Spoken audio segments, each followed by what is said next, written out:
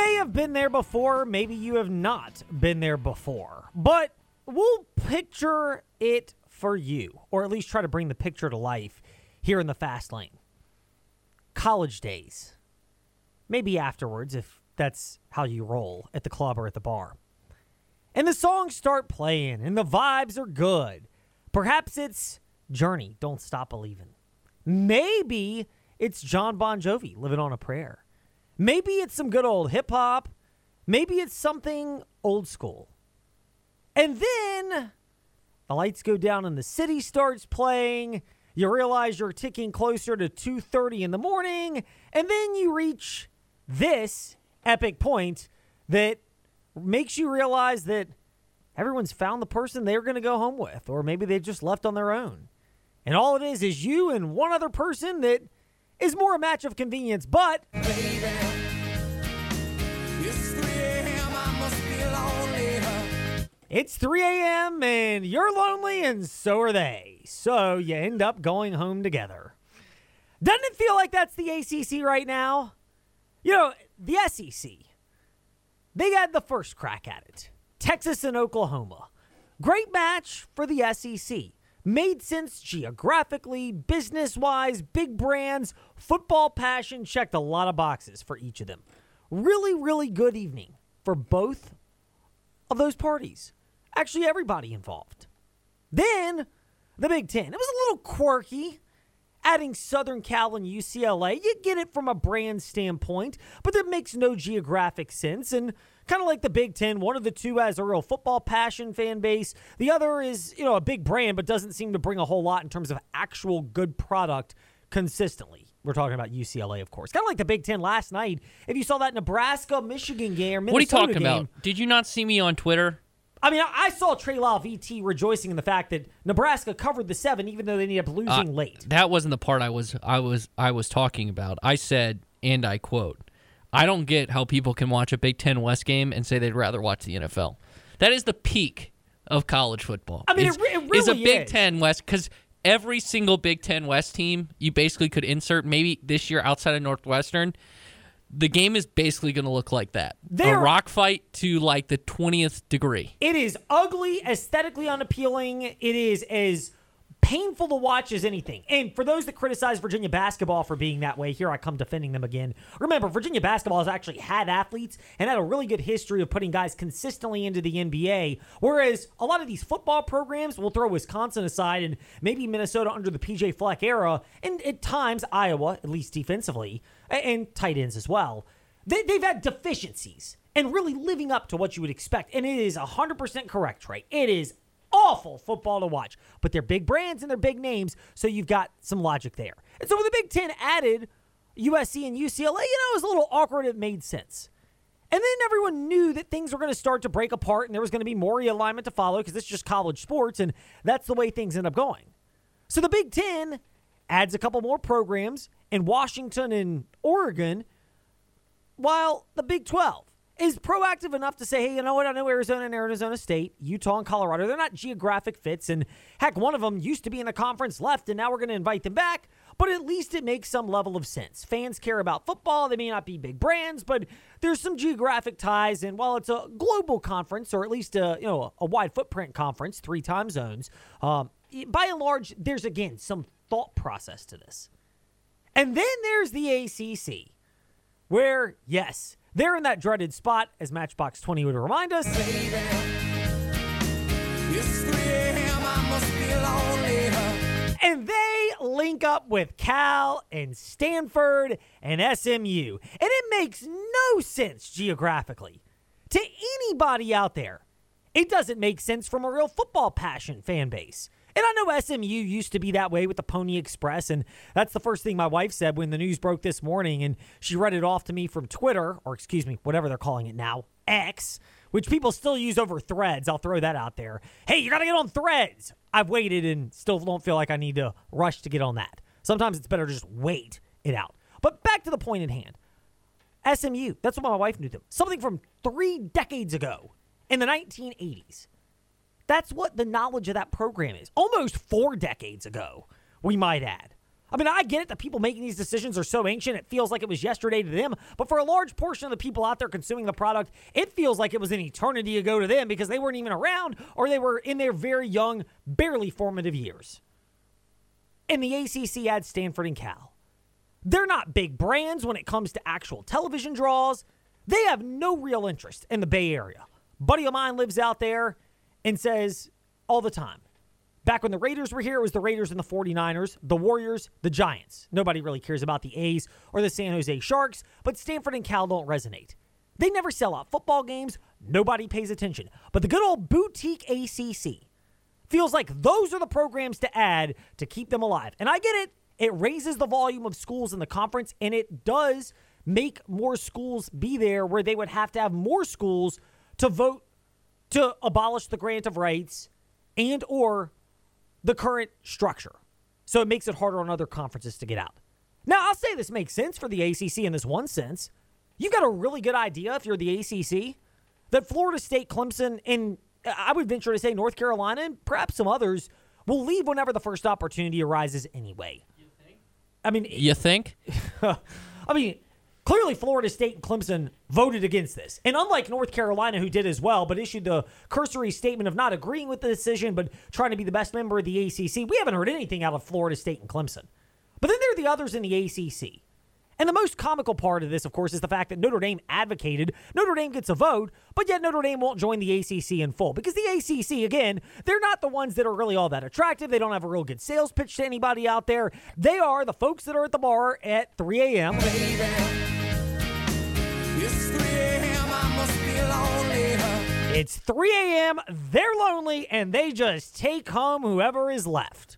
And I know it's not necessarily the most family-friendly analogy, but you know it's true if you've ever been in one of those settings where you can start to see how this is going to unfold. That's the ACC right now. And look, I grew up loving the ACC. I could understand expansion if it was schools that actually cared about sports and made geographic sense. Virginia Tech and Miami, I was 100% behind that theory. I can at least buy into some of the logic of Louisville, maybe Pittsburgh. And again, you've heard me advocate that I would have loved for them to add West Virginia, but the snubby ACC wouldn't take them because of academics. Never mind, Louisville's not really any different. We're not going to add West Virginia because of academics and the image of their particular fans. Never mind that they actually care about football.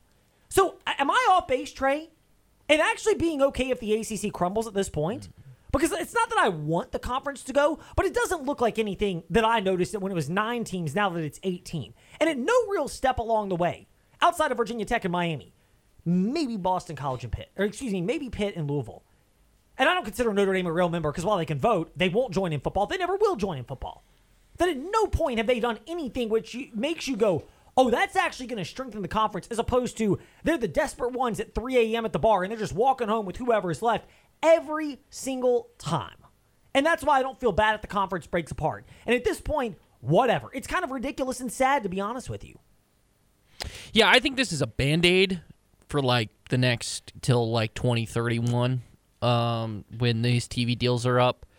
I think it's kind of cool that, you know, Stanford and Cal, and I really am intrigued with SMU the most. I'm so intrigued with SMU now getting a Power 5, like I guess Power 4 level, because if you've heard it, there is a reason why they are the most confident in saying, oh, we don't need the TV revenue.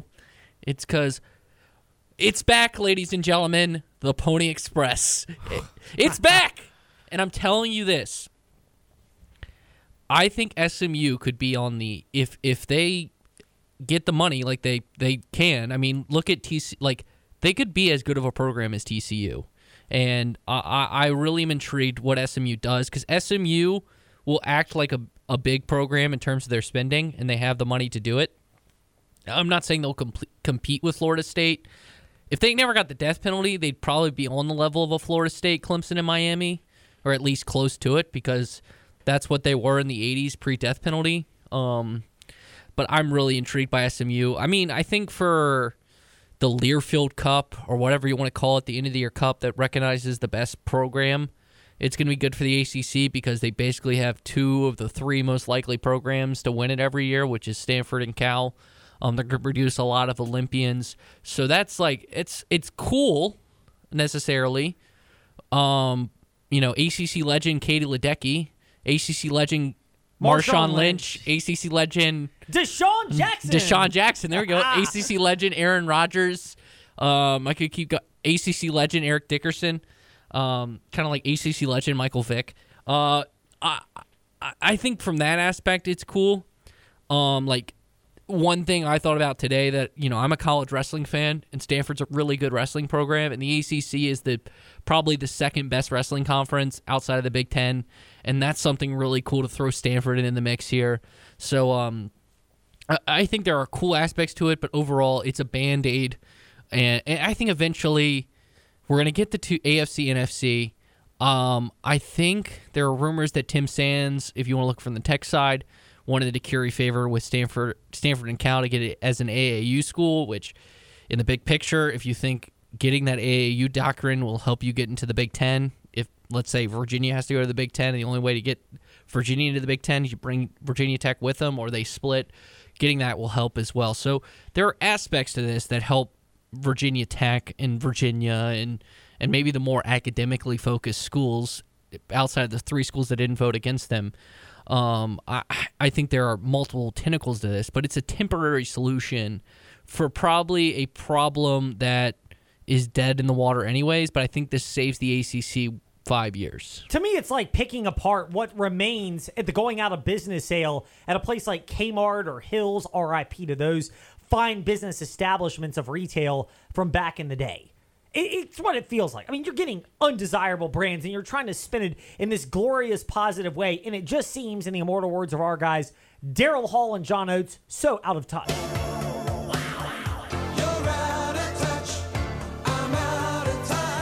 Weigh in with your thoughts. Fast Lane, Ed Lane, Facebook, Twitter, Instagram. We'll get to those when we're back next week in the Fast Lane. We return Tuesday. No show Monday because of Labor Day, but a slew of college football games at the CBS. So I get a day off? Trey, let me finish. Slew of college football games at the CBS Sports Radio Lynchburg page. And as long as those graphics are up every single day to let you know what game is on each day, we've got games, by the way, Saturday, Sunday, and Monday. You will get time off, Trey. Can I preface the graphic for tomorrow and just say part of it is I want to give you full credit for it when they see it. I feel like we should just. Oh, you'll know it because I will also shamelessly share the graphic. It is when you see it for the games tomorrow, you'll know what it is. It's all Ed's idea, and I just did it because Ed asked me, and I'm nice. As long as it's got the disclaimer at the bottom that I requested for it, attributing credit. Oh, I didn't do that. Okay. I just don't worry. You should have said I will be doing that soon. That way, when it shows tomorrow, it's already saved on my computer, but I'll figure it out. You're smart enough to do that, and you're smart enough as a listener to know that you should shop now at InsaneRadioDeals.com because now through Monday, September 12th, the end of week one of the regular September season. 12th. Excuse me, whatever. Tuesday, September 12th. The end of Monday, September 11th. Whatever day it is. The end of week one of the regular season of the NFL. Our Football is Back sale ends at InsaneRadioDeals.com. So enter the promo code FOOTBALL at checkout, and you'll get a BOGO. Buy one, get one at InsaneRadioDeals.com. It is fire just like that. And it's fire like what's about to come out of our mouths and perhaps to your sports betting apps. Might be lighting your savings account on fire, of course, with our votes of confidence. Nothing provides the intended inspiration quite like a vote of confidence. The confidence I think that the team has. Winning makes you feel good, makes you confident. Now, here's our votes of confidence, inspiring you with the certainty you're seeking. For a full round-by-round breakdown of Trey's projections for the NASCAR Cup Series playoffs, Trey, we will encourage our listeners to check them out on the Front Stretch Happy Hour podcast. Or the Front Stretch YouTube page. You have got them right there. But for the sake of our votes of confidence, we'll start off with that. Then we'll go to the Southern 500 this weekend, Sunday night, plus the big college football games regionally, the big three, and any best bets that you might have before WSET's Dave Walsh joins us around 5:25 today here in the Fast Lane. Who's in your Final Four for the NASCAR Cup Series playoffs? I went chalk. I went the top three I feel like are most people's, in Byron, Truex, Hamlin, and then I also went with Kyle Larson as my fourth, and then I have Good old Denny Hamlin finally winning the championship. You've got Denny Hamlin. I'm going Truex and Byron as well because they've been the most consistent cars throughout the year. I think you have to lose one before you win one. As hot as Chris Buescher has been recently and as good as he is at select tracks, that's one of those where it seems a little too trendy for me. So the third one that I'm going to go with, Trey, is Denny Hamlin. I think he gets there. And then the fourth one, you got to have a roll of the dice version on this. I'll go Brad Keselowski. The organization with which he's run has been right up there with Chris Buescher, but Brad Keselowski has kind of floated under the radar. They're both same 18-1 odds at your various sports books. For this weekend, Southern 500, Trey, is it entertaining or is it a bleep whipping put on by the guy who is the favorite and has done that before, Martin Truex Jr.? Oh, I'm not taking Truex to win.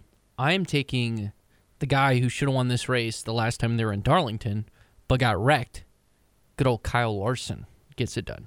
Kyle Larson, your pick this weekend at Darlington. Yeah, and I would like Bubba as a top 5. He finished top 5 here, had a fast car, qualified second. I think he's going to do well the next 2 weeks to set him up to get into the next round. So top 5s, top 10s for Bubba is another play I'm looking at. I can't do my own Ty Gibbs sweep the weekend because he's not in the Xfinity series. So I can do Kyle Larson to sweep the weekend. You very much could. And I will go with Kyle Larson to get the winning cup. He loves running the high side of the track, and a lot of times when he's failed, it's because of issues outside of his own control. Now to the big games, Trey. This coming weekend, I know this is going to take a lot of thought for you, so just please hold your horses for a moment. But Virginia at Tennessee. 28-point underdog, Trey. I'm going to throw this in there because I'm already going to take this as well. 16.5 as the first half spread. Tennessee in the over. I'm going Tennessee over. Easy. And Tennessee to cover in the first half. I don't think this game is at all competitive. This is a reality check of reality checks, and they're both playing football, but they ain't playing the same kind of football. Like I've said multiple times this week, just throw this game out if you are a UVA fan. Guess what, Trey? Hold up, I got to pause for a second. The line has come down from 28 to 27. Okay. Even better. Even better. But too bad we can't, actually put money on it in this state. But if you're a UVA fan, you're facing a top 10 team in the country who could, I'm not saying they will, could win the SEC. That's if Joe Milton is the superstar talent that people see of him. Just throw this game out because I don't think there are many teams in this country that could keep up with that Tennessee offense or has a defense to stop it. 55.5 is the over-under. I'm with you on that, Trey. I think Tennessee might even cover that by themselves. It could be, I was like 56-14 is kind of what I'm feeling. 56 to 14. So that's the over and the cover. It is. The game I'll be attending tomorrow, also a noon kickoff. Means I get to have a life with the family. Bowling Green at Liberty, 50 is the over-under, 9.5 is the point spread.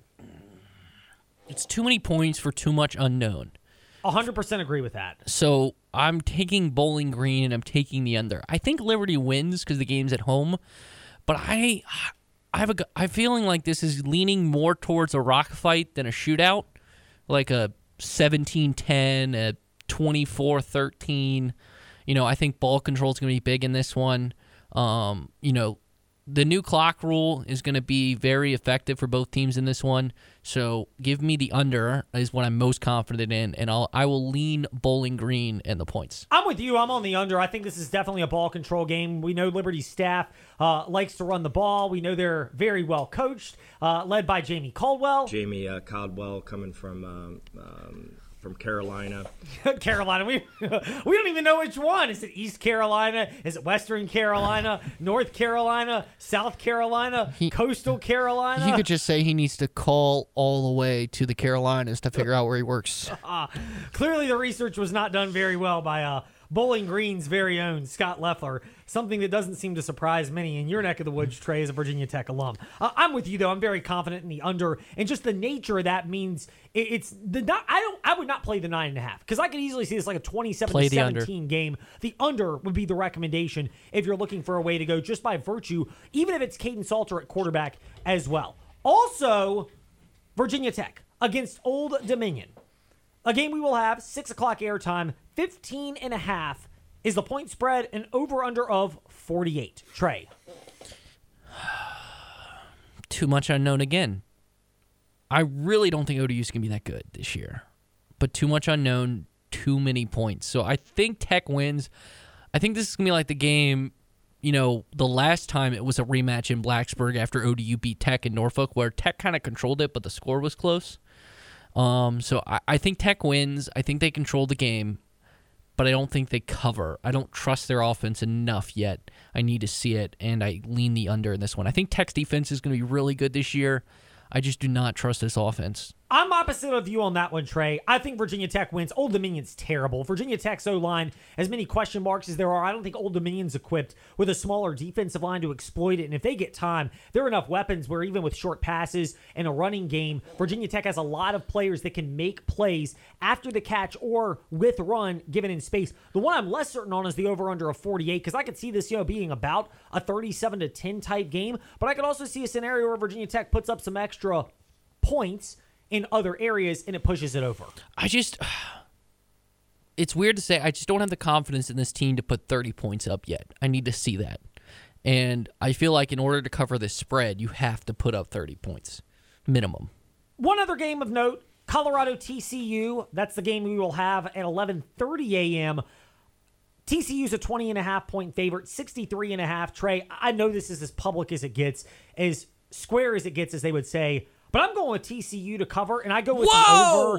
Whoa! You're going against your guy. Trey, here's the thing. Ed!